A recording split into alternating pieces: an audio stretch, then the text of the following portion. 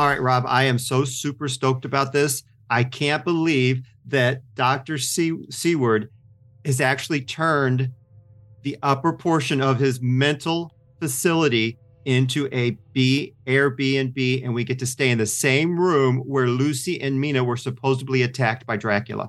I know, that is crazy. And hopefully we get a Dracula sighting. I mean, that would be the coolest thing ever. Well, I have come prepared.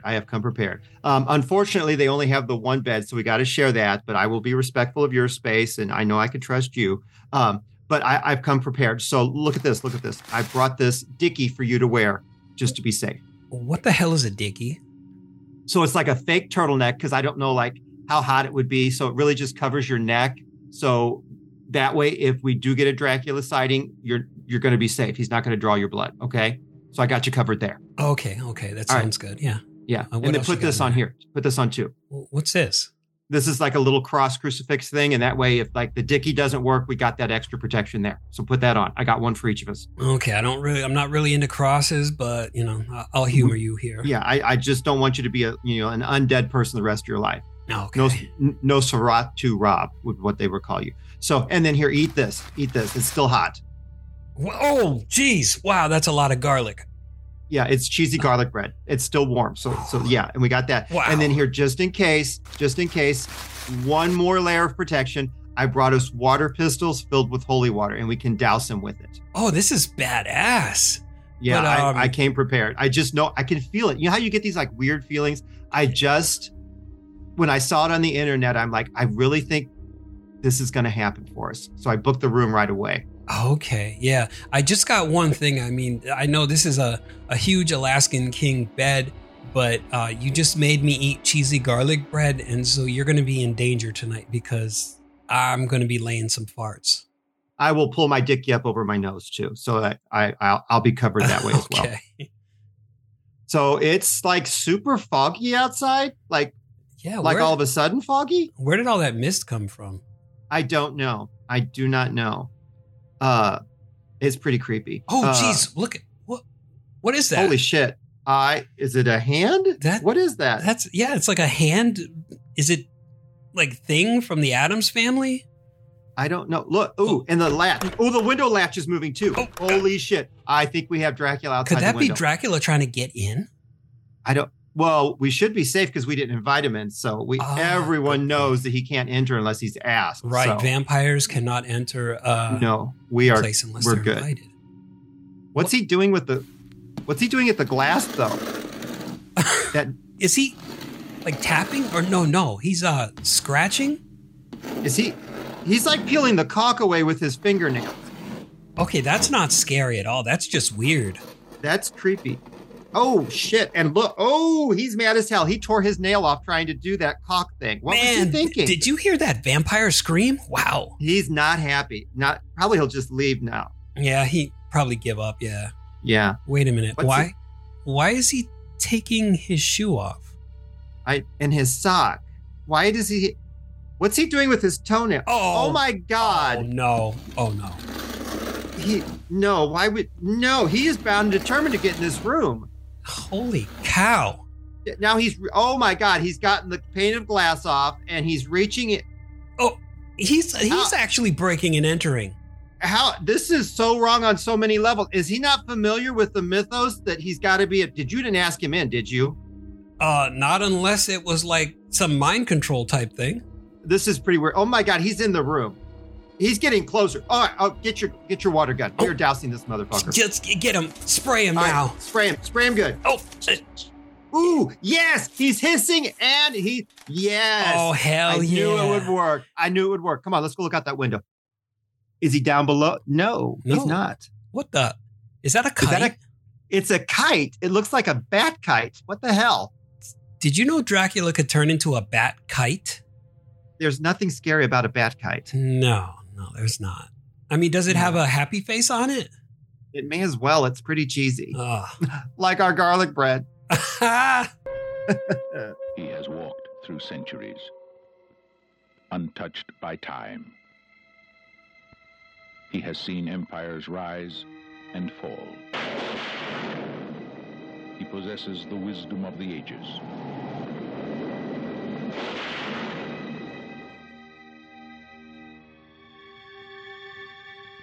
throughout eternity. No man has ever provoked such terrible fear and such haunting desire. Dracula, starring Frank Langella, with Laurence Olivier. I am the last of my kind, descended from a conquering race. But I must warn you to take good care. If at any time my company does not please you, you will have only yourself to blame. Oh, God! Help my poor Charlotte!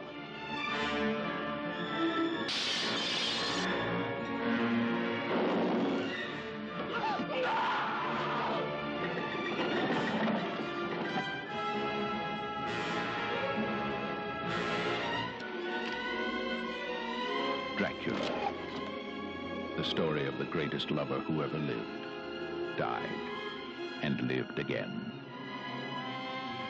Sacrilege!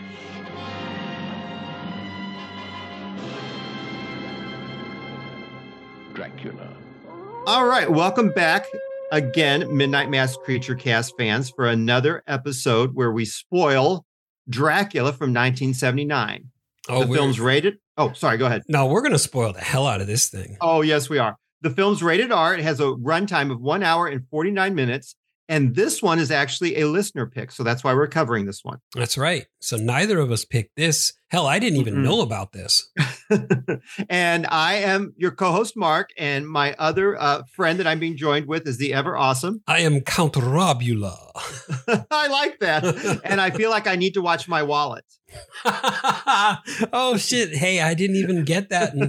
But wow. Yeah, that's pretty good. That's why you're the quick one. Yeah, that's why I'm the quick one. I'm Quick Draw McGraw. No copyright infringement. Don't come after me, Hanna-Barbera. So this is a take on the Dracula story by Bram Stoker. It's actually based on a play that was written by Hamilton Dean and John L. Balderston. Oh my God, help me. Balderston. Balderston? Okay. Anyway. So they took the play and turned it into a movie. The director of the film is John McDonald Badham, and he directed Saturday Night Fever from 1977. Which, off air, Rob and I were talking about this, and other than Frank Langella's hair, I can't believe that the same director did both films. Right. They seem so different to me. Yeah. And he does look like Disco Dracula. He does. He's definitely a 70s Dracula. Yeah. For sure. Definitely a 70s Dracula. So since we're talking about Dracula, the actor that portrays him is Frank Langella. Now, as far as seeking out a film starring Mr. Langella, I'm going to have to recommend Masters of the Universe from 1987. He played Skeletor. It was based on the He-Man and the Masters of the Universe cartoon. And it also starred the ever awesome Dolph Lundgren as He-Man. See, I didn't even know that Frank Langella played Skeletor. Now I'm going to have to rewatch Masters of the Universe. And apparently it's one of his favorite roles because I don't know if it was his children or grandchildren, but they were very into the cartoon. And he thought it was really fun that he got to do the live action version of Skeletor. And I love Skeletor. I don't know about you, but I really enjoyed Skeletor. Yeah. So I liked Skeletor fun. Better than He-Man. Like I would make when I had like the playset of Castle Grayskull and the toys, it was like Skeletor would always beat He-Man. It's like, you're my bitch. I would play that a different way, but kind of the same way you're going, if you know what I mean. Yeah. Now, just really quick, I mean, we probably should do He-Man at some point in time, but it really bothered me that they had the rights to He-Man and they chose to do with it what they did. Because I'm like, they just brought it to Earth to save on like all the money and special effects and everything. I thought, leave it in Eternia and you could do all the cool stuff with all the different bad guys and good guys. But no, they just doing Courtney Cox. So anyway, okay. Now I'm doing this not necessarily by like the level of fame that the stars have, but how they correlate relationship wise in the film. So next I'm jumping to Milo Renfield, who kind of is Dracula's lackey in the film. Mm-hmm. And that's Tony Haygarth. The only thing that I could recommend from him is he did a voice in Chicken Run from 2000. I don't know if you're familiar with all the Wallace and Gromit films and things like that, but Chicken Run is the same animator that did Wallace and Gromit did Chicken Run. Okay, I've heard of it, but I'm not really familiar. All right. So moving on, we have Dr. Seward, and that's played by the incredible Donald Pleasance. He is a psychiatrist in the film, and he's also the father of Lucy Seward. But really quick, everyone knows Donald Pleasance. He's done so many films. The two that I'm going to throw out there is The Devil Within, or it's also known as Sharon's Baby, or I Don't Want to Be Born from 1975. It also stars Joan Collins. It's kind of like one of those riffs on Rosemary's Baby, but it's amazingly bad and wonderful all at the same time. Or Phenomena. The John Travolta one, or no. This was the Dario Argento one, and it's got a very young Jennifer Connelly in it, and it's from 1985. Ah, gotcha. Okay. All I'm going to say is chimpanzee with a razor blade, and we're going to move on. I do got to ask though, was Donald Pleasance born like with that skullet? Because every time it's like, even a younger version of him, he doesn't seem to have had hair. No, and I seen so many Donald Pleasance films, and I can't think of any with him in a full head of hair that I've seen. Right, that's what I was thinking too. But now, okay, as a gentleman, and I'm, we're both kind of who's not, rocking a full head of hair anymore. Right. I went bald very young. I went at the age of 24, I believe. Me too. Same thing here. Okay, so I'm wondering if we're just not, maybe I don't know when he actually started, if we're just not privy to films that he did before that. And maybe, at some point we'd see him with a full lush head of hair and we'd be like, who's this man? Right. That would be pretty strange. It's now, just really quick, he's got a daughter who's also an actress, and she resembles him a lot facially. And it's kind of jarring because it's almost like him in drag. She's a very good actress. Long hair wig. Yeah, it's very interesting. So his daughter is Lucy, and that's Kate Nelligan. The only thing that I'm familiar with from this actress is she was in Wolf from 1994 with Jack Nicholson and Michelle Pfeiffer. Ooh, I love that movie. Do you now? Okay, yes. Interesting. When he pisses on the guy's shoes and everything. Oh, that was so that's the only thing I remember from it. I saw it once in the theater, and I was not taken over with it. I would have to revisit it before I really give you my opinion on it. Now, Lucy in the film is engaged to Jonathan Harker this go round. And the actor that portrays Jonathan Harker is Trevor Eve. I know nothing of this gentleman's filmography. There's nothing I looked on IMDb or Wikipedia. There's nothing that he's done that I'm really familiar with. He also is like the realtor, basically, that gets Dracula from Romania over to England. Mm-hmm. He's also engaged to the ever sickly and frail Mina Van Helsing this go around. Mina is played by Jan Francis, not Anne Francis. And she was in an episode of Tales of the Unexpected. It's like a British horror TV show, which is really pretty good. There's some really fun episodes, and that was from 1982. I recommend that to people who are into things like The Twilight Zone or what's the other one I love so much? I'm drawing a blank right now. Tales from the Dark. Oh, Night Gallery. Yeah, Tales from the Dark. Anything like that, Rob. Yes, exactly. So I am confused. I have to stop you for a moment because you said, yes. So is he engaged to both Lucy and Mina? Because you said no, I just blatantly lied to you. Oh, I blatantly lied to you because, and I knew I was going to do that because normally he is always engaged to Mina. Oh yeah, that's what I got. See, this movie confused the hell out of me because in the 92, the Francis Ford Coppola one, I thought him and Mina were an item in that Yes, movie. I'm so sorry. I am so sorry. Okay. Yes, everybody. In this one, Lucy and Jonathan are an item. Mina is just her sickly, always frail friend who's staying with her. Yeah, she's very sick. All the time. All the time. And then her father, because she's Mina Van Helsing, her father is Professor Van Helsing. And that he is portrayed by Sir Laurence Olivier. Now, three things I want to tell people to watch by him. Alfred Hitchcock's Rebecca from 1940. It's was introduced to me by my daughter-in-law, Dorsey. It's a wonderful film. I highly recommend it. Then he was in the thriller Marathon Man with Dustin Hoffman from 1976. And then in 78, he did The Boys from Brazil, which is another really good thriller. But that's our cast in a nutshell, basically. I'm not really going to go into anyone else. So, anything else? Oh, I've got just one thing, which is cool if you're a Doctor Who fan. Go for it. The guy who played Walter in the movie is Sylvester McCoy, which is also, one of the doctors known for his question mark cane in Doctor Who. So who is he in the film, Rob? Walter. Who's Walter? I don't know. Oh, okay. All right. I just because I know who my Walter is, but my Walter wasn't in the movie. No. Okay, gotcha. Whoever this guy Walter is in the movie, Sylvester McCoy. Interesting. Okay. So, all right. There you go. Yeah, that's awesome.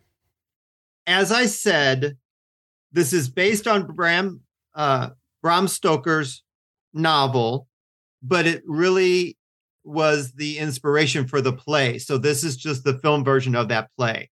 They've played fast and loose with the mythology of Dracula. Oh, and we're really did. Yeah, see that come into play.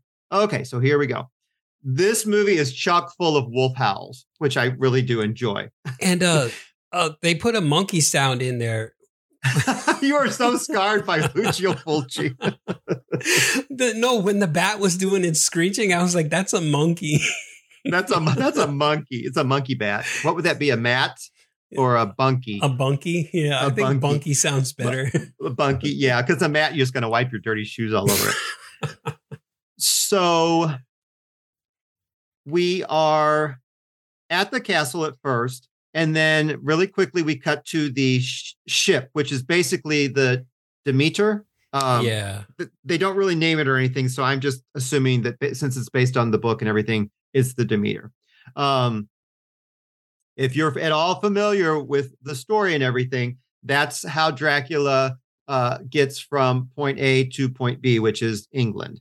No one on the Demeter really makes it alive by the time the boat gets to shore.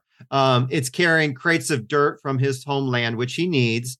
I do like the one scene where they're going to actually throw the crate overboard because the people on board have figured out that there's something wrong with what they're carrying, the cargo they're carrying. But then you get that hand that kind of breaks up and goes for the one neck of the crewman. Yeah. And rips his throat. Yeah. Does the turkey. Yeah. And then you get the wolf attack. So in this version, Dracula takes the form of a wolf quite often. Yeah. He can wolf a bat, some mist, pretty much do almost anything, I guess. Right. But he's very much linked to wolves in this one, or a wolf in this one. Mm-hmm. So we get the shot of the lighthouse, and then we see a turmoil inside of like a mental hospital facility where Dr. Seward, Donald Pleasant, works, and also lives. I don't know quite how that would really work out, but he lives where he works. And then we're privy to seeing that Mina is visiting his daughter, Lucy. They share the same bedroom. Nothing. I'm not being funny or creepy or anything. They're just really good friends, and that's what they're doing. Not Lucy. Mina is very frail and fragile, and she's not doing so hot as it is. Her father, the Professor Van Helsing, is away in the Netherlands at the time of this that's transpiring. Oh yeah, I had wondered where the hell her father was. Yes. Then Lucy is also dating, as I mentioned before, Jonathan Harker. And he is the one who is basically charged with getting Count Dracula from Romania over to here and making sure that his cargo and everything arrives safely from the ship. Well, the weather's bad. The ship is wrecked on land. And Mina kind of gets a glimpse of this, and she runs down there for some reason. In the interim, the Count has turned into a wolf, and he escapes into a cavern. Mina sees this and follows suit, but by the time she gets in there, Dracula has become a clothed man, which I call BS. Yeah, he should be laying there nude. He's wearing a nice fur coat.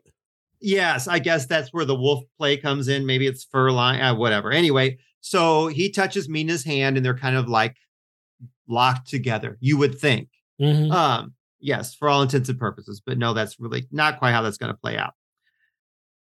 So now the boat's on land. It's badly wrecked and everything. And it's the next day and everyone is basically unloading the cargo and everything. And this is where we also are introduced to Milo Renfield. Yeah, and I'm curious about Renfield in this movie because he just seems like a glorified mover. And he also seems like an afterthought. Like we have to have him in here, but he's really kind of purposeless. Yeah, I mean, do you agree? I do, because he even starts off eating bugs. There's not much of a call for this character other than, he's part of the mythos, so we've got to have him. Yeah. Like if you took him out of here, it would be really pretty much just fine. It would not affect the story whatsoever, I feel. Right, I think so too, other than having just like, there's a guy named Renfield in this movie. Right, exactly. So while they're doing this, Jonathan Harker also arrives, and there's a bit of a kerfuffle between him and Renfield. But anyway, Renfield is charged with taking all the cargo up to Carfax Abbey, where the Count is living, or will be staying. Jonathan, because there's nothing but carnage on the boat and everything, and Jonathan is curious if maybe the log has some answers. But of course, the log is written in a different language, and no one's really familiar with it, but they're still going to try to figure that out. I put down Dr. Pleasance. Dr. Seward is also at the scene when all this is transpiring and everything. And we noticed that there's that one scene where the one of the dead crewmen is actually holding a rosary, but that of course did no good in his situation. He's still dead. Right. It didn't seem to. Crosses don't really have a lot of pull in this movie. Not so much. No, they really don't, do they? Only in the hands of like Abraham Van Helsing, I guess. Yeah. Yes. And are they going back to the faith thing? I don't know. I'm not quite sure on this one. Yeah, that confused me a bit as well, because I was like, okay, so at one point when Harker pulls that cross and Dracula just like sets it on fire. Right. Yes. Yeah. Yes. Okay. So at Carfax, Renfield is struggling to get the crates inside and everything, and he checks one and it's just dirt. It's nothing else inside of it. But then Dracula is at the top of the stairs, and basically he turns into a bat and attacks Renfield right there on the premises. Yeah, knocks him out. Yeah. So I don't really. Okay, whatever. I'm just moving on. So the Seawards are going to be throwing a dinner party to welcome Dracula to their little community. So there's all sorts of small talk and everything. And Dracula shows up, and Mina's kind of taken with, Dracula at first, but then Lucy is also kind of entranced by the Count as well. We notice at dinner that he doesn't want any wine. He's not in for that. But it's brought up that in the log, the word Nosferatu is written down. And they believe that it stands for undead, but the Count is very quickly to point out that it's not dead. It's just a matter of semantics. Okay. Yes.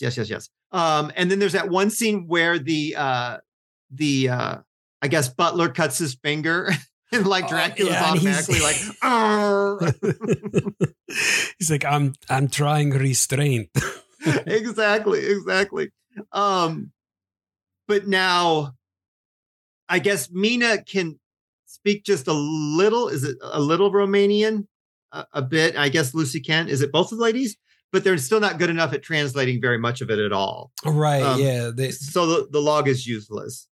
What do you think it really said? The man's a bat, kill him. He can turn into a wolf. Right.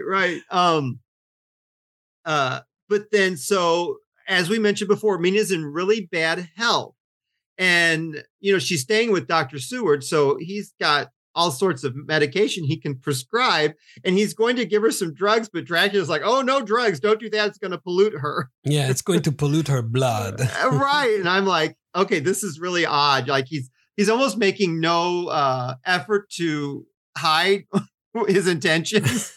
Pretty much, yeah. And then, what is it with the laudanum in this film too, where they're talking about like prescribing laudanum all the time? Right. Yeah. Is it a thing of the time, maybe, to set it in the period? I don't know. And then Harker's very much against like hypnotism, which again, I think is very much of the time, to put it into place. You know what I mean? Yeah. And then Dracula like wills her well, but she awakens with no memory whatsoever. And then, it's a dinner party. So Lucy, because Jonathan's wanting to talk business, and Lucy's like, no, we're just going to dance and make merriment. We're not going to sign any paperwork. Yeah. And then she asked Dracula to dance. And I think that's really kind of where she kind of becomes super smitten with the Count. Oh, absolutely. I feel. Yeah. And Harker's not having this. He's very displeased with how she's behaving with the Count. Now I realize you're not a gay man. I didn't really find Dracula to be all that. And I don't really find Harker to be all that either. They're neither one like, oh, hot guys. I just like, like to me, if you took that mustache away from Harker, he's not very interesting at all. Like he's just a guy, I was actually wondering like what you had thought about that, because I mean, sure, if there's a good looking guy, I'll say, oh, hey, that's pretty handsome. Because you said that he was supposed to be like the sexy vampire or whatever. Now, yes. Now, actually, like at the time and still to this day, many, and I'm not taking anything away from the man. Everyone has their different tastes, but like for a lot of people, like Frank Langella, like is all that in a bag of chips. Okay. People are really like into Mr. Langella in this role. Yeah. Now I want to say this too, and I don't mean this to come off disparagingly or anything. I had a hard time telling the women apart too. Like Mina and Lucy look very alike to me. And their pattern of speech is like the same as well. Yeah, there were a lot of times like, now is that Lucy or is that Mina? Yeah. It's okay. Easy. I think Mina is the one with the curly hair. Yes. And that was the only way I was able to tell the difference. Yeah. Well, also, okay, just really quick. Mr. Badham wanted to do this in black and white, and Universal wanted no part of that. Okay. So, and I don't know what yours look like, but my Blu-ray is the version that they kind of like, it's very, like the color's been almost removed from it. It's just got little hints of color. So I don't know if you were watching the really colorized version or if yours looked almost black and white with just little pops of color. Well, this one was very dark. It almost had like a gray filter over it. Okay, so you probably watched the same one I did, which did not help in telling people apart as far as the ladies went. Yeah, that's true. Yeah. Yeah, because I suspect usually in most of the iterations, Lucy is a redhead. And I suspect that if we had true color, we could probably use the hair color to tell the ladies apart. Okay, yeah, because no, I could not differentiate any hair color. Like I couldn't tell you who was blonde, who had brown hair, none of that. Mm-hmm. It was like there was a gray screen over the entire film. Yeah, because Universal was like, we're not having black and white. We're going to have some color, and this is what they settled on. Okay, here we go. Sorry. So later that evening, Lucy sneaks out of bed to meet with Jonathan Harker. And then we get like overhead POV shots. And then we come to find out that Dracula is actually spying on everybody from up above. Yeah. Now, is he at his castle there, or is he just like somewhere in the vicinity? I believe he's at the mental hospital. Okay. Because I thought he was watching like from his faraway castle or something. I'm pretty sure he's there with them. Okay. I'm pretty sure. That makes more sense, yeah. Because a little later, we get him crawling down the wall into Mina's bedroom. Spider-Man. In a minute. Yes. Which, okay, before I kind of sped through this. But really quick, it bothered me that he's crawling down the wall and his cape is defying gravity because it should be hanging over his face. Oh, hey, I didn't even notice that. Didn't that happen also in the Francis Ford Coppola one, though, where he was in his night pajamas and climbing the wall? Right. Because Walt's like, well, he's a vampire, so he's got supernatural powers. I'm like, I don't know. Yeah, but his cape doesn't, unless it's Doctor Strange's cape. Yeah, I want it like tucked in his pockets or like tucked in his pants. Anyway, so whatever. So, okay. So he comes to the window. Now, Mina awakens. It's super foggy outside. I got to talk about this, folks, because it's just, to me, it's the weirdest thing. Yeah. It's super foggy outside. Okay. So out of the fog, because he's upside down, we see his hand, and then Mina notices his face hanging upside down, and she's kind of freaked out. And then it looks like he's kind of like beckoning her towards the window because he's tried the latch and it's locked. But no, he's not beckoning her and he's not scratching at the glass. He's actually pulling the caulk away that's holding the window pane in place. And I, too, had a problem with this. It's super weird to me. Okay, so he's pulling away the caulk to remove the glass to open up the latch. And I'm thinking, usually vampires have to be invited in. Yeah. But I guess maybe, oh, you know what? Okay, I'm sorry. He was invited to the dinner party. Yeah, all they need is one invite, though. That's it. But still, the peeling away the caulk is really weird to me. Anyway, so she appears frightened at first, but then she, gets all like entranced, and he leans in for the bite, and then she's been, sucked a little bit from her neck. Okay, so yeah. We hear the wolf howl, and then while this is transpiring, I believe it was the greenhouse where Jonathan and Lucy were, getting all hot and heavy and everything. This is rated R, and I'm not really quite sure why.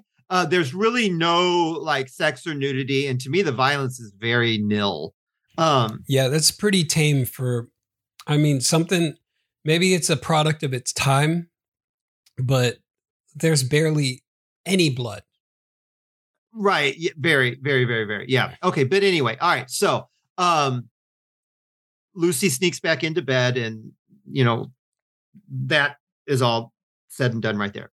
Now, Renfield has come to inside the castle, and he's very visibly shaken, and he's all disheveled and everything. He goes in search of water, but he spies a bug, and he just decides to crush it and eat it. Then he comes face to face with Dracula. And Dracula basically tells him that there's no way for him to escape, and he's wanting to offer Renfield a deal. It's if taken, the deal would give him basically a very long life in exchange for his loyalty. And then Renfield, conveys that he's been bitten by a bat, and then Dracula's like, "Well, yeah, obviously." So the next morning, the town's all abuzz with activity and everything, and Mina's not looking so hot at all, and she can't breathe. Lucy calls for her father, and Dr. Seward arrives.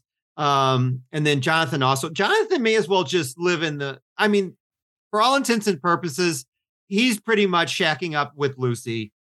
He should just move right in. Really, seriously, he's there 24/7. And I love how she's not doing well, and Dr. Seward just starts slapping her. Oh, yeah. He's like, snap out of it, woman.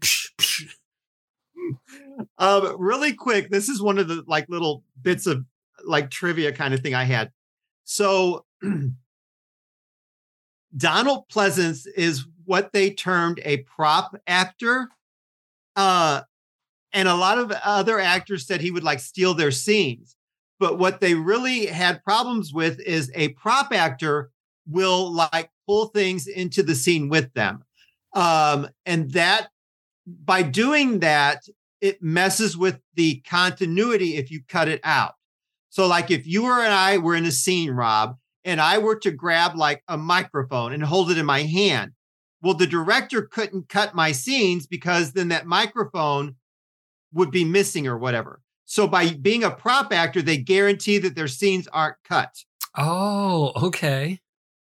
Yeah. And so, it was a well-known fact that Mr. Pleasance loved to steal people's scenes, and that he figured out that, hey, if I'm holding on to things in the scene and I don't let go of them, they can't cut my scenes because it would basically F up the continuity of the scenes that I was in. Anyway, so he slaps her around and everything. And then, of course, Lucy's all hysterical and everything. So Jonathan takes her out of there and everything. Mina's dead. Mina dies. I was not prepared for that. I did not think that was coming. Did you? No, especially, okay, when it was happening to her, the only thing I could think of was like, since Dracula had hypnotized her, maybe he made some kind of hypnotic suggestion that she wasn't able to breathe. And yeah, I did not. I that one took me aback. I'm like, whoa, because it's pretty early on in the film still here, and like she's just gone. Oh, right, yeah. Yeah, pretty odd. So at breakfast, which I also thought was odd that they're still just going to have breakfast after there's a death of someone they're so close to, but they're having breakfast. Hey, got to eat. And you got to eat. And then Dr. Seward, obviously has to call her father, Dr. Van Helsing, and he conveys to him that, Mina has died. And so Lucy feels incredibly guilty because she was out vodio-doing with Jonathan down in the greenhouse, and she's curious about what killed her. So she's already thinking that it wasn't just a mysterious death, like something had to have done this to her. Yeah, but they looked kind of like just 2 bug bites there. They did. Yeah, they did. The gore here is very nil, people. It's very nil. Yeah. Yeah. So it's basically midday and Jonathan is going to go pay the Count a visit. At first there's no one home. And so he goes around back and kind of breaks and enters that way. And the place already looks like, to me, it already looks like the ship that he came from. There's mice all over the place and cobwebs and spiders. Did you see the amount of cobwebs? I mean, so many cobwebs. Yeah. I just picture him like unpacking them and hanging them up. Oh yeah. Like how Halloween. Like to feel like at home. Yeah. You could like cocoon yourself in those cobwebs. You totally could. Oh, you totally could. So once again, like with Renfield, Dracula just kind of pops up and he's very gracious and everything. And he wants to offer Jonathan condolences as far as Mina's passing goes. And he knew, like from her meeting the night before, that she was already very ill. And Jonathan's come, to get the deed signed and everything. And there's a document as far as customs for all the things goes. And then Dracula makes the comment about all the dirt coming from Transylvania. And he's really into studying botany and he's very interested in the earth, dirt. And that's why he's got all this soil from his homeland. And then he also begins to like pry into John and Lucy's like private life, which I'd be like, back off, Buster. This really isn't any of your business. Oh, yeah. He just inserts himself into everything. Right. And then he also makes note that he wants to have, in, repayment of their kindness, he wants to have the Sewards come to dinner at his place. And then he also drops that the mention that, of course, Mr. Harker can't join them because he's going to be away on business. So unfortunately, he can't join the others for dinner at, Drax's place. Right. So Jonathan at night is departing Carfax Abbey and Renfield pops up out of the back seat, freaking out and begging for help, like to escape from Dracula, which I would be like, freak the heck out too. And Jonathan just starts beating the poor man. Now, there was a question that kept coming to mind. Like, why was Jonathan Harker the only one with a motor vehicle? Because he's just that wealthy. Oh, he's like super wealthy. He's super wealthy. Okay, yeah, because like that's what I'm thinking. Yeah, that's what I'm thinking. Yeah, they had horse and carriage, and then like he's got a car. Because I guess if you think about it, there had to, at a point in time, there had to be, because it would have been like a new thing. There had to have been a point in time where like only 1 or 2 people were wealthy enough to afford that. Okay, but you would think like Dr. Seward would have a car because, hell, he's a doctor, Yeah, but also he's a psychiatrist. Oh, okay. And I'm thinking that probably at the time, people probably like didn't really even put much creed into what he was doing. I'm thinking like you just lock people like that away. Not the doctor, but like people with like mental issues. Do you know what I'm saying? Like everything fell under, you know what I mean? Like a woman like fainted more than once. They like put her away. Lock her up. She's got demons in her head. Yeah. So it wasn't like they even put much credence to what he was practicing as it was. Okay. So he like not a real medical doctor type.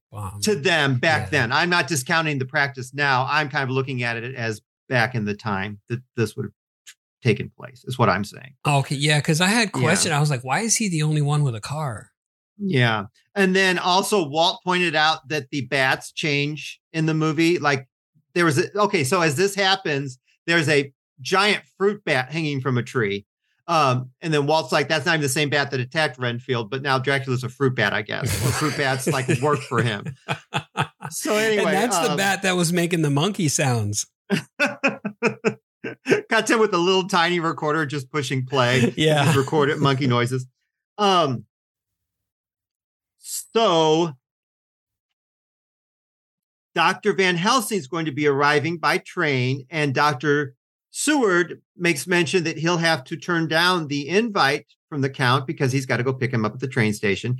And Lucy, of course, we're no fool. She's kind of into the Count. You know, this has got like, she's putting on face here, but she's not just trying to be nice and courteous. She really wants to go visit this Count guy. But she's like, I will, keep the dinner invitation and I will show up there around 8.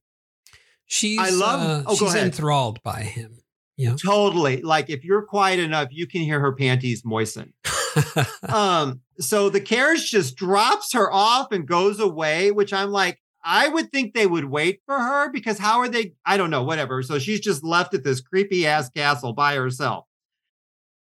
So back at the train station, we have the two gentlemen reconnecting. Clearly they're friends. They give each other a big hug and everything. And Dr. Seward is very apologetic. I mean, my gosh, the man's daughter died in your home underneath your roof. Yeah. So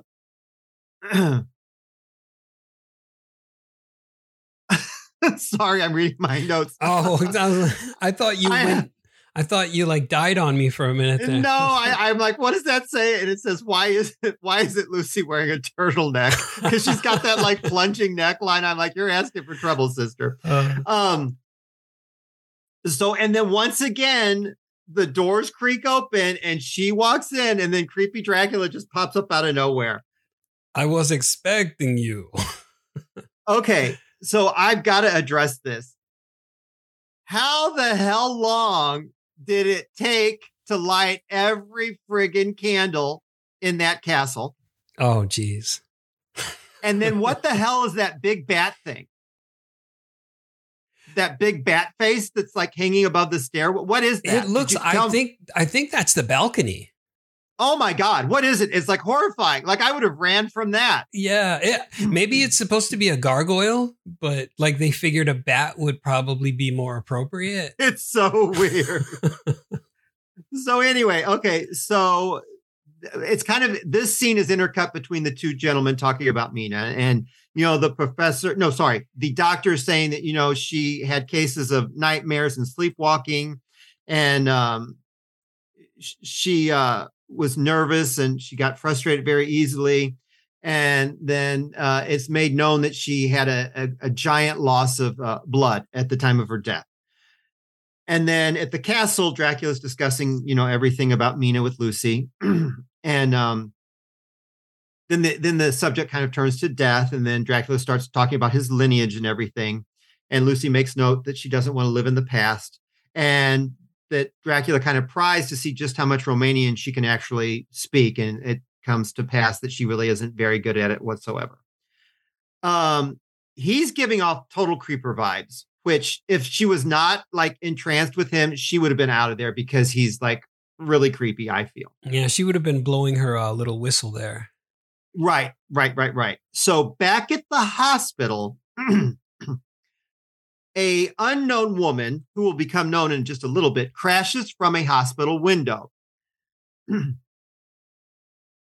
Oh, yeah. And I thought that was one of the inmates. Right. But it's not.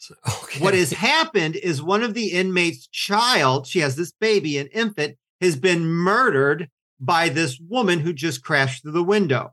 Oh, okay. That's starting to make sense now. I got it. The baby has been drained by blood. When they question the, not inmate, I guess, when they question the patient as to who, does she recognize the woman is very adamant that yes, it was the friend of Lucy. It was Mina, but it didn't look exactly like Mina. She said she had fangs and her eyes glistened like rubies in the dark, and she was very hot to the touch.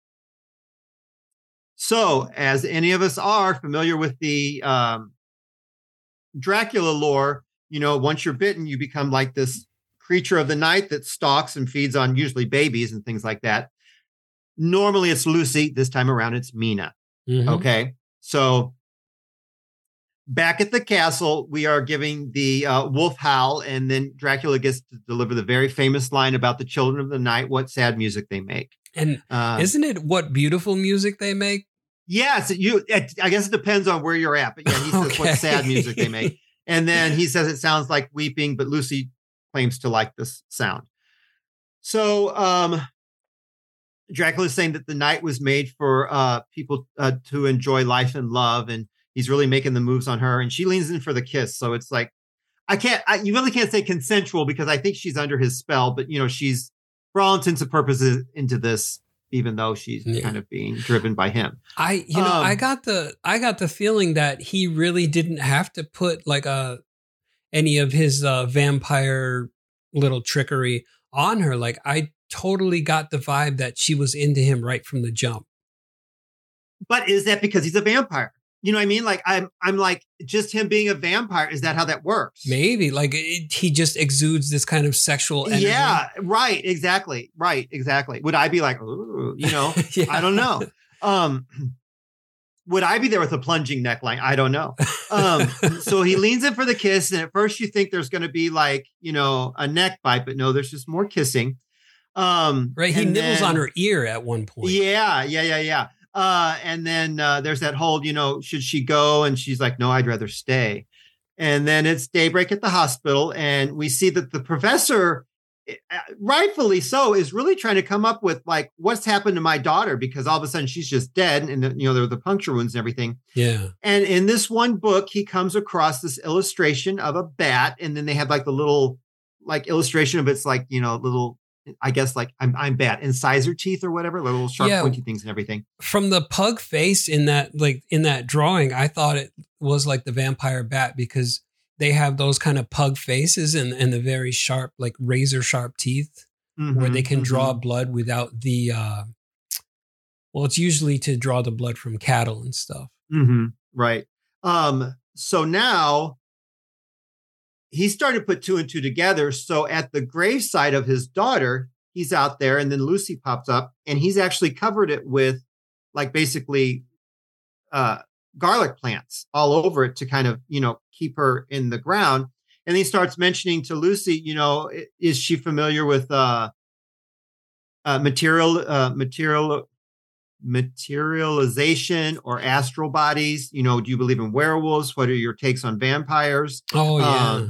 Yeah. And then he's like bringing up dead and versus not dead. And, Lucy's just refusing to listen to any of this. He said corporeal transference. I was like, what the hell is corporeal transference? Right. Exactly. And then he pulls out this like small box, and it was supposed to be a birthday gift for Mina, but it was a cross. Mm-hmm. And instead he gives it to Lucy, and he asks her to wear it at all times. I do love that you start getting that like heartbeat sound on the soundtrack. Yeah, I thought it was pretty cool. And I was wondering where that was coming from. I think it was just on the soundtrack. I don't think it was per se like they were hearing or anything. I think it was just on the soundtrack, but I thought it was a pretty cool touch. I thought it was like Dracula listening to heartbeats or something.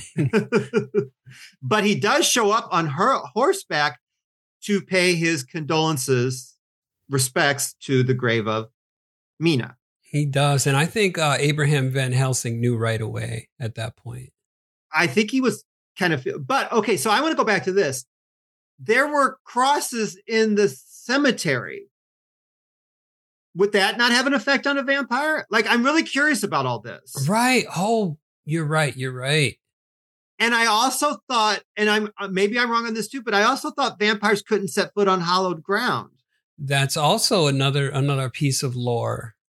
And or maybe it's witches when we were like watching Warlock and no witch could set foot on hallowed ground. I don't know. I think it's all mixed up. Okay. Oh, whatever. Okay, whatever. I'm just curious. Okay. So Dracula shows up on the horse and everything, and he immediately hones in on that necklace she's wearing. He's like, "Where did you get that?" She's like, "Well, the professor gave it to me." And he's like, "Well, you can tell he's not happy with that." Yeah. And so the professor invites him inside to I think they were going to have lunch with Lucy, and he's like, "Oh no, I just want to pay my respects." So they head inside, and once inside, they kind of catch a glimpse. The professor catches a glimpse of the horse that is kind of being repelled by the garlic, and then Dracula just kind of takes off. So now, like you said, I think the professor's really starting to put two and two together as far as this gentleman goes. So that night, the professor, and we get more wolf howls, of course. Every time you say wolf howl, I half expect you to turn into a werewolf. Rob, if that were only the case, I'd be the happiest person in the world. It would not be a curse. It would just be another chance to rip my clothes off, a public display of nudity, and then get hairy and run off. I would be so happy. Because remember when we did that skit and it was like wolf howl, and then it was like turn into werewolves. I would be so happy. But I realize the professor is also a man of science, but you're dealing with the doctor who's the man of science, and he's just not buying into this. He's like a total disbeliever. You know, he's accusing him of like, you know, buying into witchcraft and everything. And we're seeing that the wolf is watching as the professor and the doctor is heading off to the cemetery with a horse. Up in the bedroom, Lucy is removing her necklace and places it on the picture of her and Mina. So she's taking that necklace off. I kind of think she's being guided by Dracula in doing this because she almost, I think, realizes that he doesn't want her to wear this. I feel. Yeah, maybe there is kind of a subtext in there where it's like, is he influencing them with his vampire wiles, you know? Exactly. So what they're doing, and I've never heard this before, but what they're doing is they're taking a stallion to the cemetery, and the stallion is supposed to point out any vampires on the premise. Oh, yeah. And I thought that was cool because in none of the vampire lore books that I have ever read were there any indications of like how, so-called vampire hunters back in like the 1600s would use beasts to look for the graves of like supposed vampires. Okay. And then, so I want to say this. Is it just the graves? Because that horse he was riding, if it was a vampire thing, how the hell would a vampire get on a horse then? Yeah. Why was that horse not freaking out? Yeah, I don't know. Whatever. I'm just going to go with movie logic and just go from there. Okay, was it a whatever. vampire horse? I don't know. I have no clue. I don't know. But we also see that Renfield from his cell, basically, because it's not like a nice prison. It's like a cell. He's watching this transpire as well and eating bugs while he does so. Yeah, he's collecting them and eating. So the horse immediately goes to the garlic-covered grave of Mina and just starts like stomping and clawing at the dirt. Yeah. So outside, Lucy hears like all the commotion and everything, and it's foggy outside the window, and that's, of course, carrying Dracula, who just comes right on in. So he explains to Lucy that she's going to become his best beloved one, and she'll do his bidding. And he starts to undo her robe, and he removes his cape, and he carries her to the bed.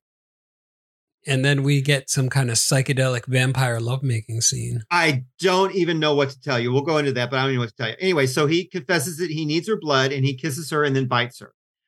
So what Rob's talking about, we get, it's red, and it's like spirally, and I wish I could show people what I'm talking about. It looks almost like the sun in a way. Right. But like Frankie Goes to Hollywood did 2 videos for their song Relax. And one of them was safe to be played on MTV.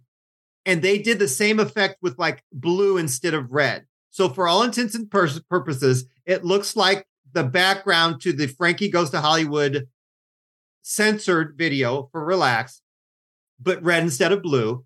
And they're on the bed, clothed, more or less. Okay? Yeah. It's the most restrained kind of sex scene ever. So she's on the bottom, he's on the top, and then they're levitating. They're no longer on the bed, but they're still one on top of the other. And then there's a bat. Yeah, and then she's like still on the bottom, but the little bat thing, but she's like got her arms up like she's caressing the bat thing. Yeah, it's very strange. It looked almost like, okay, sunlight and red liquid. It was just doing like a lava lamp kind of thing. It's odd. It's so odd. And to me, I bet you that was exactly what they did on stage. And they didn't bother to change it for this movie one iota. Right, because, it's not like you can bring a bunch of special effects into like a play. So no, it was very odd. And again, this is rated R. Not that I want it nudity. No one has to do nudity. That's what I'm saying. But like, it's just so very, very puritanically tame. Right, it is. Like there's no swear words. There's I don't understand why they slapped an R rating onto it, because it's more like a PG-13 kind of movie. Oh yes, very much so. But this, for being like I guess sexual thing, it's not at all, people. Like, it's not at all. So now at the cemetery, the professor is getting ready to open Mina's casket, and he's got Dr. Seward prepared with a cross and everything. They pry it open, and the grave is completely empty, but the side has been like clawed and torn away. Yeah. They realize that the casket is sitting atop of basically the underground mining system that runs below the whole town, basically, and leads directly to like the hospital and everything. And that's how she's getting how she's getting out and getting around. So the poor professor makes the horrible choice of going after his living dead daughter, and he climbs inside the grave and underneath into the mining system. He's got like his little stake and his cross and everything, but he loses the crucifix cross into like the gross water down there. And then he's attacked by his creepy ass daughter, who comes out of nowhere. And totally looks like a Fulci character at this point. Right. And she's speaking Dutch, and he's speaking Dutch to her and everything. And she goes to attack because he's basically helpless now, because he's horrified by what he's seeing. It's his daughter who's undead, blah, blah, blah. Luckily, Dr. Seward had the wherewithal to follow him down there, and he attacks the daughter, Mina, giving the professor time to actually do what he needs to do, and they more or less kill the undead Mina creature. Yeah. Did you find that odd when she got staked, that it sounded like a sex scene almost, where she was doing like this almost sensual kind of moaning as she was dying? I think because the whole vampire mythos is so entrenched in like sexuality. I think it was supposed to be that way, almost like it was orgasmic for her, like the ultimate release. I think maybe, yeah, because I think it was purposeful. Yeah, I found it odd. I was like, wait, she's in pain, but yet it sounds like she's not in pain, Right. Yeah. No, I think you have a very valid point with that view. So we see Harker's car arriving at the hospital, and he's looking for Lucy. So he sneaks into her bedroom just to find her limp body there.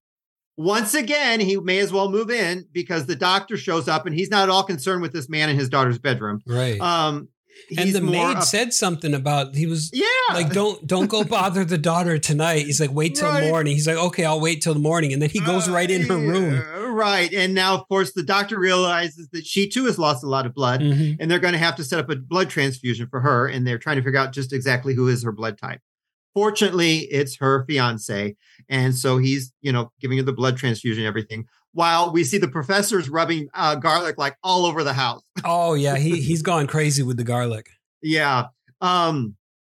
So downstairs, and I'm assuming it's like a parlor sitting room or whatever, Professor Van Helsing's in front of this giant mirror and he's pouring himself a drink and everything. And we see the doorknob turns and Dracula enters and he makes his presence known. Right. But then the professor, and this is where I'm still not sure if he's quite on track with who Dracula is. Because if he is, he's giving his hand away where he shouldn't be. Because he's like, oh, I didn't even see you in the mirror. And I'm thinking, shut the Fulci up, old man. Yeah, maybe he just kind of suspected it, but he didn't put all the pieces together yet. Right. So Dracula throws his vase at the mirror and cracks it. And then he says, I just come to check on Lucy. And I'm like, you're awfully tense, Mr. Man. Right. And Mr. Professor, you're kind of being foolish about all this. He's like, I hate mirrors. They play on the vanity of mankind. Right. And then so the professor pulls out that garlic and everything. And Dracula makes the comment that, he's very wise. And now if he's really smart, he'll just go back to Holland. And that for the past 500 years, all that has opposed, Dracula had died. Mm-hmm. And then this is where he says he is like the oldest and strongest of his kind. There's none other like him. Right. And then he goes towards him, but Dracula has that little hidden like cross thing. Oh, what the hell was that? Was that like some kind of umbrella like that you put in a drink? It was so weird. But wait, it reminded me of that, but bigger, of the thing from Fear No Evil that the archangels were rocking at the beginning of the end. Yes. Didn't it? Totally? Okay, right. Well, anyway. So Dracula like shrinks away. He's like, sacrilege. And so he turns into a wolf and jumps out the window. But I thought that effect was pretty cool because the way it's shot, we see like Dracula's legs going out the window from the parlor, but then he's a wolf on the other side exiting the window, which I thought was pretty cool. When he turned away from that whatever cross thing was, he was making these inhuman sounds before he hopped out the window and became a wolf. So that was pretty cool. That was some pretty cool stuff. Yeah. I'm not discarding the movie at all. It does play fast and loose with vampire mythology. Definitely different. Yes. Yeah. But it's got its good points for sure, I think. So by now, Jonathan and the doctor have joined the professor in the parlor or whatever, and they let it be known that Lucy's doing better. And this is where the professor spills the beans about the Count actually being a vampire. And Jonathan is like super confused, and now the doctor's just in denial. And back at the cemetery, the men are there with the covered body of Mina, and the professor's like, she looks like the professor is saying she looks like she's alive, and the doctor brings up the whole Nosferatu mythos again and everything. Yeah, and they hold up a mirror to her reflection. There's no breath or anything. And she looks better than when she was in the mines. Oh, yes, totally. Yeah. And this is where the professor reveals that he's got to remove her heart to save her soul and actually to save anyone else, from becoming infected by her. Yeah. So at the bedroom window, Lucy is also watching this all transpire. And as he goes to make the cut, Lucy kind of like says no. And then next she sends Miss Galloway away, who's actually been put in place to kind of keep an eye on her. She sends her away under the guise of getting some tea, but really Lucy is just getting her out of the picture so she can run off to Dracula. And warn him. Exactly. So she's fleeing by carriage. And then when the men arrive, they find the room empty and they realize that, Miss Galloway's a moron and she let her escape. Right. So they quickly, because they're going by Jonathan's car, they quickly catch up with her and they kind of like block her with the vehicle from proceeding forward, but she's not having any of that. She's like become like a hellion she's hellion become on real horse. willful. Yeah. Oh yeah. Like she's like strikes the professor with that crop, the riding crop and everything. And, she's like, if you try to stop me, I'll kill myself. Yeah. And she's like, she's not having any part of this. She like wants to go to Dracula the worst way. You'll not stop me. And then they eventually pin her to the floor, to the forest floor, and the professor just rubs her temples, and that calms her down immediately. Which I'm like, what the hell? Yeah, that is a bit odd there. Yeah, I thought that was so strange.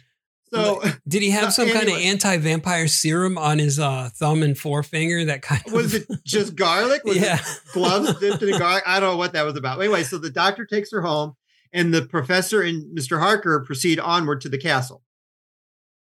So once in there, there's mention of how bad it smells in there. And then there's that mummified body that they just kind of like walk over and make no mention of. Right. I don't know who the hell that is. That was glazed over because I was like, okay, that wasn't there before. I know that. Okay. And I don't know who it would have been. Yeah. Was that somebody that he brought from Transylvania with him as like a blood supply maybe? Who knows? And he's just, it's like a Capri Sun that he's just done with. Yeah, dried out Capri Sun. Okay, good, because I had no clue who that was. I was wondering if you did. Okay, whatever. No idea. So now they're still on the prowl, and they find that crate, and that's when the professor breaks the host and like jabs the little pieces of the consecrated host in the dirt. But then we don't get any payoff from that. No, not at all. But basically, it's like so he can't get back into the dirt to save his ass. Right. So then we've got like Dracula just like materializes out of nowhere, like he's so good at doing. And then like the professor makes the crack that he underestimated like his powers about moving around in daylight hours. I'm like, okay, whatever. Which also messes with the whole Dracula lore because I know. It's almost like they're trying to cover themselves. Like, oh, wait a minute. He was moving around in day. Well, we'll just say this really quick and that'll take care of that. Yeah. The sun is out. We covered that plot hole. Right. So anyway, so Jonathan pulls out that cross and like Dracula just burns it in his hands. Like no big deal whatsoever. It just becomes kindling. And I got the thought that whoever saw Dracula brought that to Fright Night because remember when what's his name? Jerry Dandridge grabs that cross and like kind of just melts it. There, you know what? I'm glad you brought that up because there's a couple of other things I'm going to get to that remind me of Fright Night as well too. Okay. So this is also when he boasts that he's like king of my kind, and he really starts kind of like goading Jonathan because he's like, I'm going to call Lucy. It doesn't matter what you do because I'm going to call Lucy from her grave. I'm going to call her my queen. Mm-hmm. And then so this really upsets Jonathan, and he just starts to attack. But then that provokes Dracula to turn to a bat. Right. And the clothes just like the cape just drops and the bat goes flying around. Right. So this is another not callback because it happened in reverse order, but it reminded me of Fright Night. So there's a little shaft of light coming in so instead of coming to Harker's aid physically, the professor starts like hacking away at this like column to make the light shaft open up more to hit the vampire bat and causes the bat to fly away. So, and then the bat catches on fire a little bit though, right? Yeah. Yes, a little bit. Yeah. And then so like basically the bat's been attacking Harker's like cheek and face. I think he was trying to rip his mustache. Oh, I figured it out. I bet his little claws were entangled in Harker's mustache. He couldn't get away. Yeah, he couldn't escape. Right. So I jumped out of order and I apologize. This is then when he breaks the host and puts it in there because they realize he can't, get in consecrated ground. Whatever. Oh, yeah. Okay. Yeah. I knew it was some point, and sometimes like I'm ahead of the game. And so back at the hospital, the duo are now discussing about where the other crate might possibly be because they need to get to it to thwart Dracula's escape. And they're discussing this with Dr. Seward, who also makes mention that he had to lock Lucy up because she was just uncontrollable, but he did not medicate her. So, of course, Mr. Harker wants to see her. And the professor's like, the professor's like, it's not really a good idea. She's not what she seems to be anymore. Mm-hmm. Once inside the room, Lucy's like, feigning concern over his face and everything. And she looks really good. Like Lucy looks really good. Yeah, she looks normal. Oh, yeah. And then she's like really playing on Jonathan's affections for her and everything. And she's like, can you still love me? And then she's like asking about, what did you guys do to Mina? And he's trying not to like fill her in on any details. I think to spare her feelings, not to like let her in on what they're doing. That's what I think. And then she's like, I just want to know all your schemes and plots. And I'm thinking, because she's still in league with Dracula, you idiot. Yeah, she's going to like mentally televise it to Dracula or something. Right, exactly. And then she kind of like closes in for a kiss. And I'm like, you are an idiot, Jonathan, because like the fangs pop out and she goes for the bite. Yeah, the same thing. I was like, you're such a dumbass, dude. Oh, he's an idiot. He's an idiot. Yes, it's the power of vagina. So that's when the gentlemen pop in and they've got the crucifix and she's kind of held at bay that way. And then she starts to cry and then holds on to the crucifix. Yeah, which is weird. So is she kind of like in that in-between limbo place where she's not completely a vampire and she's still got that humanity or something?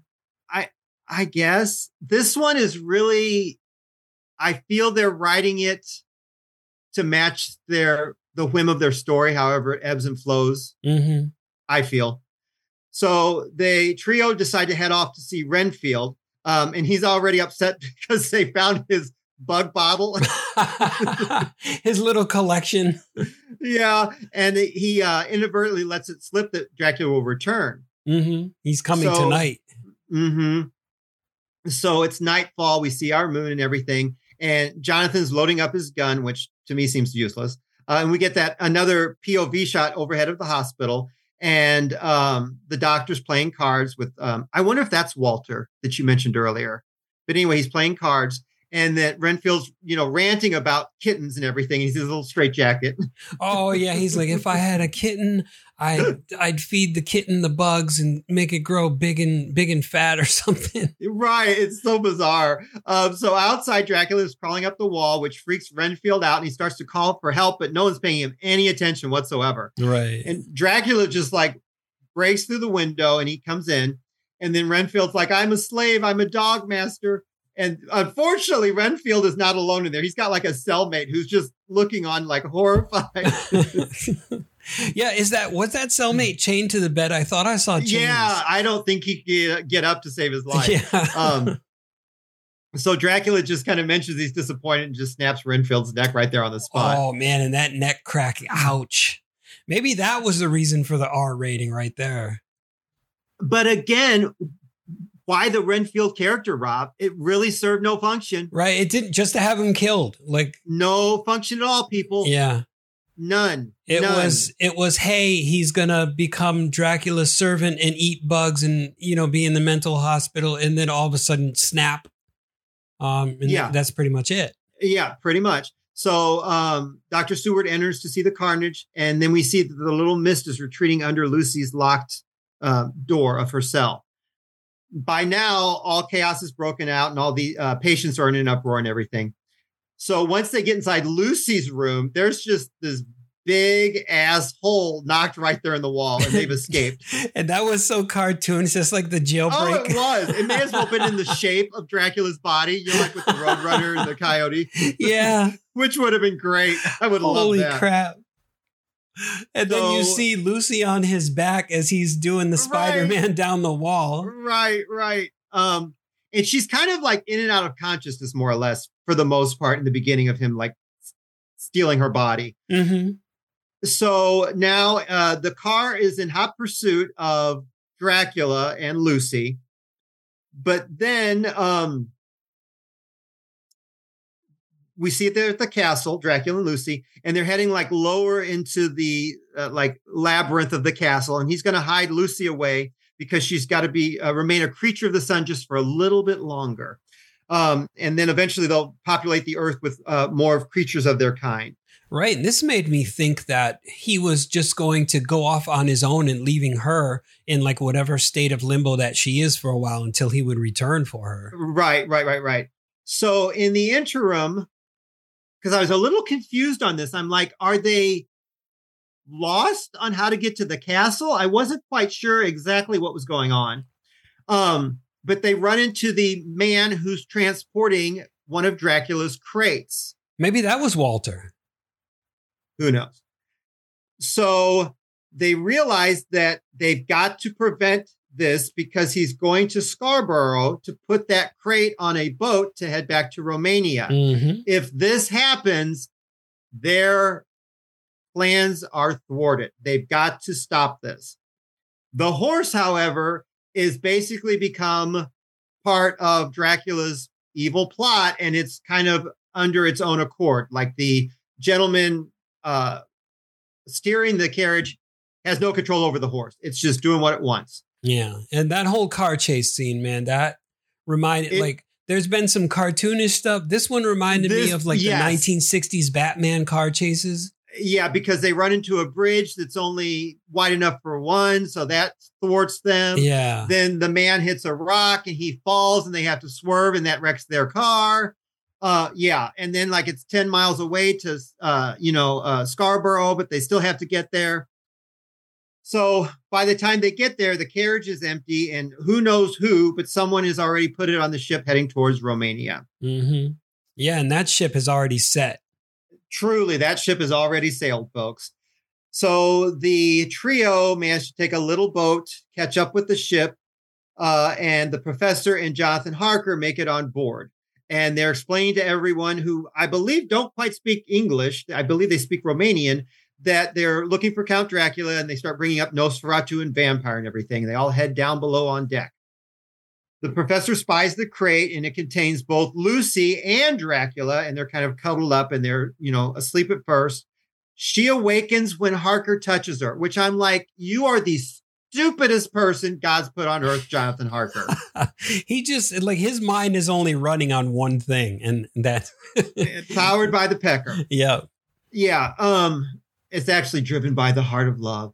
Whatever. She freaks out. She starts attacking him, and the professor goes to stake Dracula, but Dracula stakes him instead. And now the professor's impaled on the wall by his own stake. Oh, yeah. Oh man, that was gruesome. Like I didn't even need to see any blood just to know that was pretty bad. Oh yeah. So Harker's open fires on Dracula, which everyone knows is going to be useless. So Dracula attacks him, but the dying professor gets Dracula kind of hooked with like a cargo hook that's below. You would use it to drag things from the top of the ship down below the ship. And I knew that was coming when I saw Dracula kind of push that hook out of the way. I was like, that's going to come into play later on. And for anyone out there who's familiar with Black Christmas, that the same instrument is what they use to get the I can't think of the word I want. The woman who not the den mother, but the woman who's in charge of the sorority house. That's what they used to hook her as well in that movie. So if you're wondering what I'm talking about, if you're familiar with Black Christmas, spoiler alert, that's what we're talking about, that cargo hook. Anyway, okay. So now the professor is using that cargo hook to basically drag Dracula up into the sunlight up by the mast of the ship. Yeah. So he's thrashing around. The sun starts to burn him. Lucy's screaming. She collapses below deck. It appears that the death of Dracula releases her from his grip, and she is okay. I'm using little quotation marks. Okay. So Van Helsing dies. Lucy reaches for Harker. But then we get this reveal of a black bat, for all intents and purposes, kite. Mm-hmm. Yeah. Flying off into the distance. And then we hear a wolf howl and Lucy looks really happy. Right. It ends with her smiling. So we're left with an ambiguous ending because possible sequel. Right. Also, Now I wonder, like, with Dracula saying, I am the oldest and the strongest of my kind, the king or whatever. Like, is that because I was expecting him to burst into flames when he was brought up into the sunlight? Instead, he just kind of turned into an old man. He kind of burned a little bit, but it was more like, oh, I've been in the tanning bed too long. Yeah. It wasn't anything like I was expecting. And then I was like, watch, he's not going to be dead. And then we get like the kite reveal. So I don't think he said, what did you say the quote was? I am the king? He's something about him being the strongest and like the king of his kind or whatever. So I think he said, I am the kite of my kind. And we misunderstood it, Rob. I am the kite with the smiley face. Yeah, it's pretty cheesy, folks. It really, I can't imagine people in the theater not booing when that happened. Yeah, I really can't imagine popcorn not being thrown. It's so cheesy, folks. I bet they were pissed at the end of this movie. Or at least let down. Yeah, Seriously. a little bit, yeah. Now, the reason that Van Helsing died, which usually that's not always the case, but that was the request of Sir Laurence Olivier because he was very ill at the time of shooting. And so he asked that his character be killed off because he didn't want to come back for a sequel and he didn't want someone else portraying Van Helsing. Oh, okay. If there were a sequel. Yeah. So, having said all this, Rob, what did you think of Dracula 19? It's not called Dracula 1979, but there's so many Draculas. What did you think of Frank Langella's Dracula from 1979? I liked it. It was a fun movie. It's there was a lot of stuff that in which we pointed out, but it really didn't detract from my enjoyment of the movie. It kind of added to it because it made it very amusing for me to watch. It really was someone, and I don't have problems with this. It really was someone's unique spin on the tale. Mm-hmm. Yes. Now, for fans of our show, Creature Casters, would you recommend it? Oh, yeah. But I would say, like, don't go in expecting, like, high levels of blood and all that stuff. Like, it's just kind of what you warned me about. It's more of, like, the sexy kind of Dracula. Mm-hmm. Yeah, so I agree. It's kind of like a romantic, dark tale of sorts, I don't know if this is going to come out the way I mean it to, but it's almost like Twilight of the Time. I've never seen that. The Twilight films? Oh, the Twilight films. Okay, yeah. It seemed like it was really trying to take the vampire lore and really up the romanticism of it. Yeah, make it sexy instead of like gruesome. Make it downplay the gruesomeness of it, still keep the vampire angle, but really appeal to the romanticism, the kind of not I guess sexiness, but more the romanticism of it, I think. Yeah, like the allure of the vampire. Yes. Yeah, and it's very safe. Like it's not how do I say this? Like people could watch this and not feel like they were victims of the vampire. Like it was like almost consensual. It wasn't forced on them. Yeah. Does that make sense what I'm trying to say? It does. Because even though he kind of he's like, you will do my bidding, you will be this and that for me. It's like, yes, I will do that. Yeah, it's not, I don't want to trigger or hit anyone's, because I certainly want to be respectful, but it doesn't, nothing about it feels sexually coercive or like rapey. Mm-hmm. Right. That's what I'm trying to say. Yeah, it feels very, yeah. And I don't mean that in a bad way or anything. I'm not making fun or anything. It seems like very safe on that level. Right. If anything, it actually feels like Dracula is the one who's more aloof while he's being, chased down by all these women. Right. Right. Now I would totally recommend it. It is a vampire movie. I mean, it's Dracula. Mm-hmm. It's not super gory. Like, if you're looking for gore, you'll be disappointed. It really does, feel gothic-y to me. Like, so if you're looking like a gothic thing, It kind of in a lot of ways feels like a Hammer vampire film too, if you're familiar with Hammer films out there, listeners. It's got your creature because it's got, Dracula, the king of the vampires. Mm-hmm. I had fun with it. I did like all the different twists. If you're going to nitpick it, yeah, there were a lot of things where I'm like, I don't really know that fits into the vampire lore, but who cares? It was, it was fun for what it was. Now, Rob, have you ever seen Once Bitten? I have. That was Jim Carrey, right? Yeah. And have you ever seen Love at First Bite? I think I have seen that movie as well. George Hamilton. To me, this movie had a very direct correlation to Love at First Bite and kind of Once Bitten too, I think. Yeah. Whereas like Once Bitten is more a product of like the mid 80s where it's like a romantic comedy type deal. Yeah. Well, and Love at First Bite's the same way too. But I think that this particular Dracula made it very more mainstream for audiences. And I think the other ones that kind of paved the way for those other films, which made it even more acceptable to even make it more, make the mythos even more silly and kind of campy. Yeah. Yeah. Which isn't bad. I'm not saying it's a bad thing, but I think this kind of paved the way for those films as well. Right. Because like if you read the Bram Stoker tale, that was very dark. It was very tragic. And these movies are nothing like that. Well, the Coppola film is a little bit like that, but he kind of took some liberties too. Oh, sure. Yes, certainly.